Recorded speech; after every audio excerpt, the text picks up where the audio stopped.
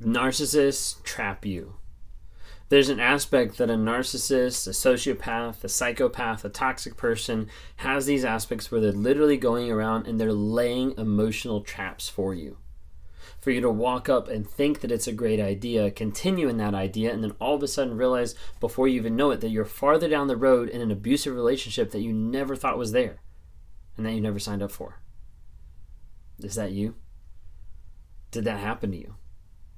Is that something you can identify with?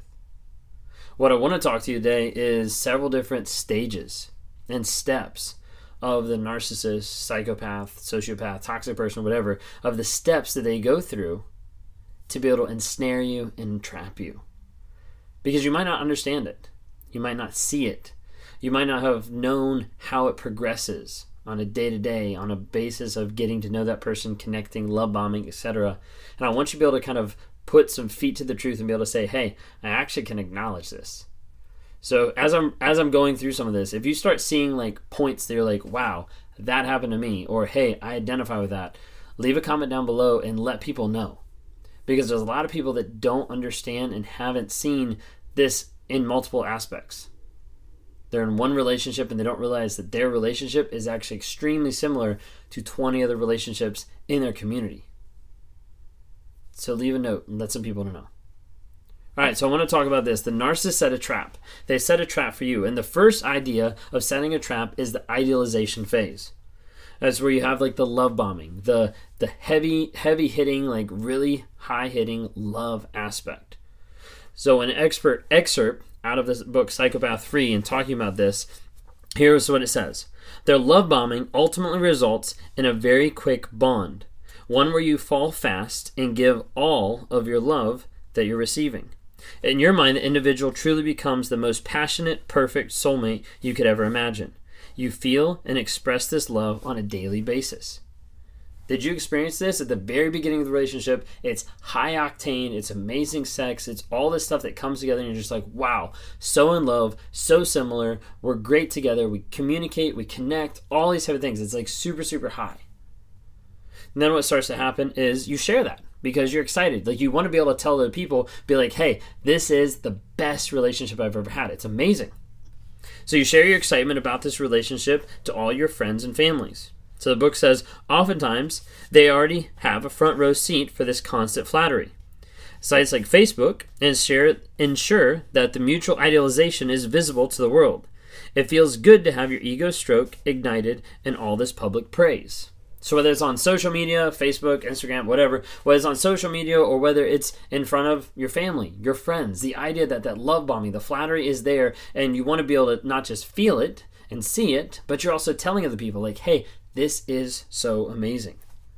But then what happens? After the love bombing phase, you start to see that person, the emotional abusive person, start to back off. They start to pull away. Here's what the book says. At first, it's subtle. You can't quite put your finger on it, but something feels different. They don't text or call quite as often. They seem less interested. You start to feel like a chore. And they're always late to see you. However, due to what is described in the paragraphs 1 and 2 above, you are determined to continue the idealization. You want to get back to that. That's the thought. The book says you ignore the worsening behavior and actually idolize them further, hoping to restore your dream. You don't want to be like their crazy ex. You want to be easygoing and forgiving.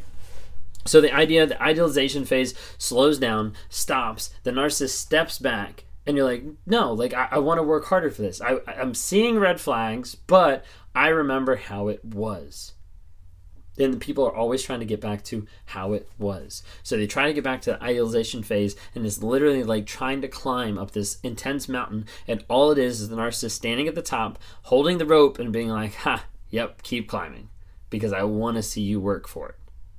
That's literally what they're doing.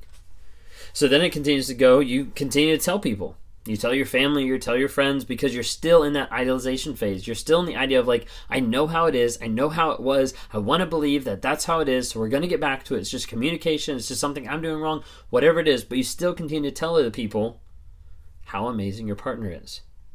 The book says here, even though the relationship is getting progressively worse, you're sure that enough love and positive energy will fix everything. At this point, the psychopath can do whatever they desire, and you will continually to speak highly of them. It's like the idea that no matter what's happening, if I just love them more, if I just get them to understand, this is a big one. If I just get them to understand, if I get them to understand the pain that they're putting me through, if I get them to understand my perspective, if I get them to see what I would see. The thing is, a lot of times people will think like, hey, if I can get them to acknowledge or to see something, seeing, acknowledging, and understanding doesn't mean care. You can see something happen, but it doesn't mean that you're going to care about it. Now, with a lot of people, they see something traumatic, or they see someone get hurt, or they see an animal get injured, and they care.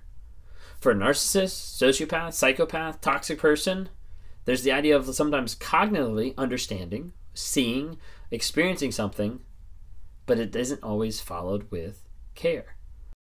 Hey guys, just jumping on real quick here to talk about Anchor. If you haven't heard of it, Anchor is through Spotify. It's one of the easiest ways just to be able to produce a podcast. It's got everything you need in just one place. So Anchor has the tools. It allows you to record, edit, do everything you need to make a podcast right from your phone or your computer. And when hosting on Anchor, you can distribute your podcasts on different platforms like Spotify, Apple Podcasts, and many different more. It's an awesome tool. I love using it. I've been using it for a little bit now. And the cool thing about it is it's absolutely free. So if you're interested in starting up a podcast, if you're interested in getting involved in podcast work, then download the Anchor app or go to anchor.fm to get started.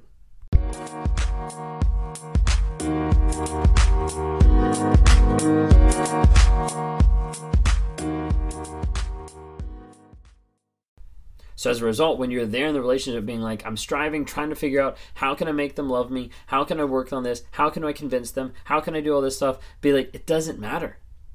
Because at the end of the day, if you get to the place where they understand, it still doesn't change the fact that they don't care. That's a whole nother ballgame.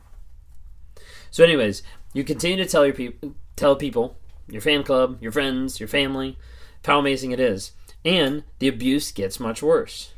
Triangulation begins. You're punished through silence and criticism. You're called crazy and hypersensitive. And eventually, you're abandoned. Throughout all of this, you continue your desperate attempts to save the relationship. You find yourself crying, pleading, and denying reality. This person has become your entire life, and you have no one to reach out to for help because they all believe your relationship to be perfect.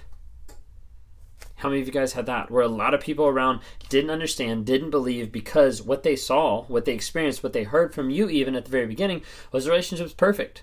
It's like, what's the problem? Oftentimes, a lot of people think that it's perfect because you've been put into isolation mode, where the narcissist has isolated you and kept you from all of these other people. So as a result, you don't have friends, you don't have family, you don't have someone you can run to and be like, hey, I feel like I'm going crazy. No, they keep you stuck. That way they can control your reality. Last two. It says, after the abandonment, you begin to put the puzzle pieces together. You discover psychopathy through Google search or narcissism, and you start to think, oh my God, this is uncanny. The more you learn, the angrier you get. Everything falls into place, and you are validated beyond belief, and your truth has changed forever. Because as a person gets out of the relationship and they're able to acknowledge the facts about the situation, that's what I talk about a lot when I'm doing one-on-ones, when I'm working people through the trauma bond, is we have to get down below the feelings, down to the facts. What is the truth of the situation? And we need to learn that and apply that in our lives. And so as people start to get out of these relationships, they Google narcissistic relationships, or like, why doesn't my partner love me? Like, what is going on with all these different aspects? And they start to realize like, whoa, I connect with this video, I connect with this person, I connect with what they're saying, and they start to realize like everything that happened in the relationship. And that's really tough, and that's really hard for them to be able to see that, but they end up getting a lot of validation sometimes of like, wow, I wasn't crazy. Like, this actually happened for that reason, and I had no clue. All right, very last one. This is the trap. This is the final bit of the trap. No one believes you. After all of your enthusiasm about the relationship, it doesn't make sense. How could you have been the victim of abuse? You were happy. You were elated. Your partner was amazing and treated you so well. You said it yourself. If things were really so bad, why were you always praising them? Instead of being a victim, you sound crazy, bitter, and unable to handle rejection. That's the process, the trap, the emotional process and trap of a person that comes into your life, puts this out there so that you fall prey to it. So you're continuing to try to strive to be the best version of yourself for that person. You're trying to get back to that stage where they were love bombing you and idealizing you and everything like that. And you're like, if I only do this, it'll get better. If I only do this, it'll get better. If I change myself, if I work on my tone, if I change my attitude, if I focus on this, if I dress different, if I wear something different, like whatever it might be, you try to get back to that stage. All the while that the abuse gets worse and worse and worse. And you're left there standing with a lot of people being like, what are you talking about? Like, you all seem great together. Well, a lot of times, especially in the narcissist case, they made sure that you didn't say anything to someone else, from that isolation or from just the idea of like, we have to look a certain way, we have to appear a certain way, we have to be a certain way. Like, don't you dare do this. Like, of course, we're going to do this. Like, you have to act this way.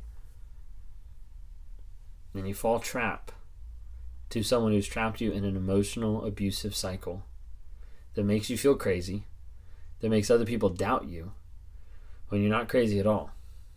But you've been trapped through that emotional abuse. If you think you're going through that, if that's something that pops up and you're like, wow, I relate to that so much, I'd love to talk to you more on a one-on-one. Click on the link down below to be able to schedule a time. We'd love to be able to talk to you. If you're unsure, keep listening, keep watching videos, keep researching. Keep getting to the place of like listing of like what is going on in this relationship. You can listen on TikTok, Instagram, Facebook, YouTube. Obviously, I have longer videos to be able to get small nuggets of truth and ideas of what's going on in this relationship. Am I crazy? What's happening? If you haven't already, check out the podcast. Got it on Apple Podcasts, Spotify, or Amazon Music. Would love to be able to have you guys interact there. Leave a couple of reviews, share some episodes. Like, let people know what this is, because there's not a whole lot of awareness about narcissism. People need to understand more so they can avoid falling into this type of an emotional trap.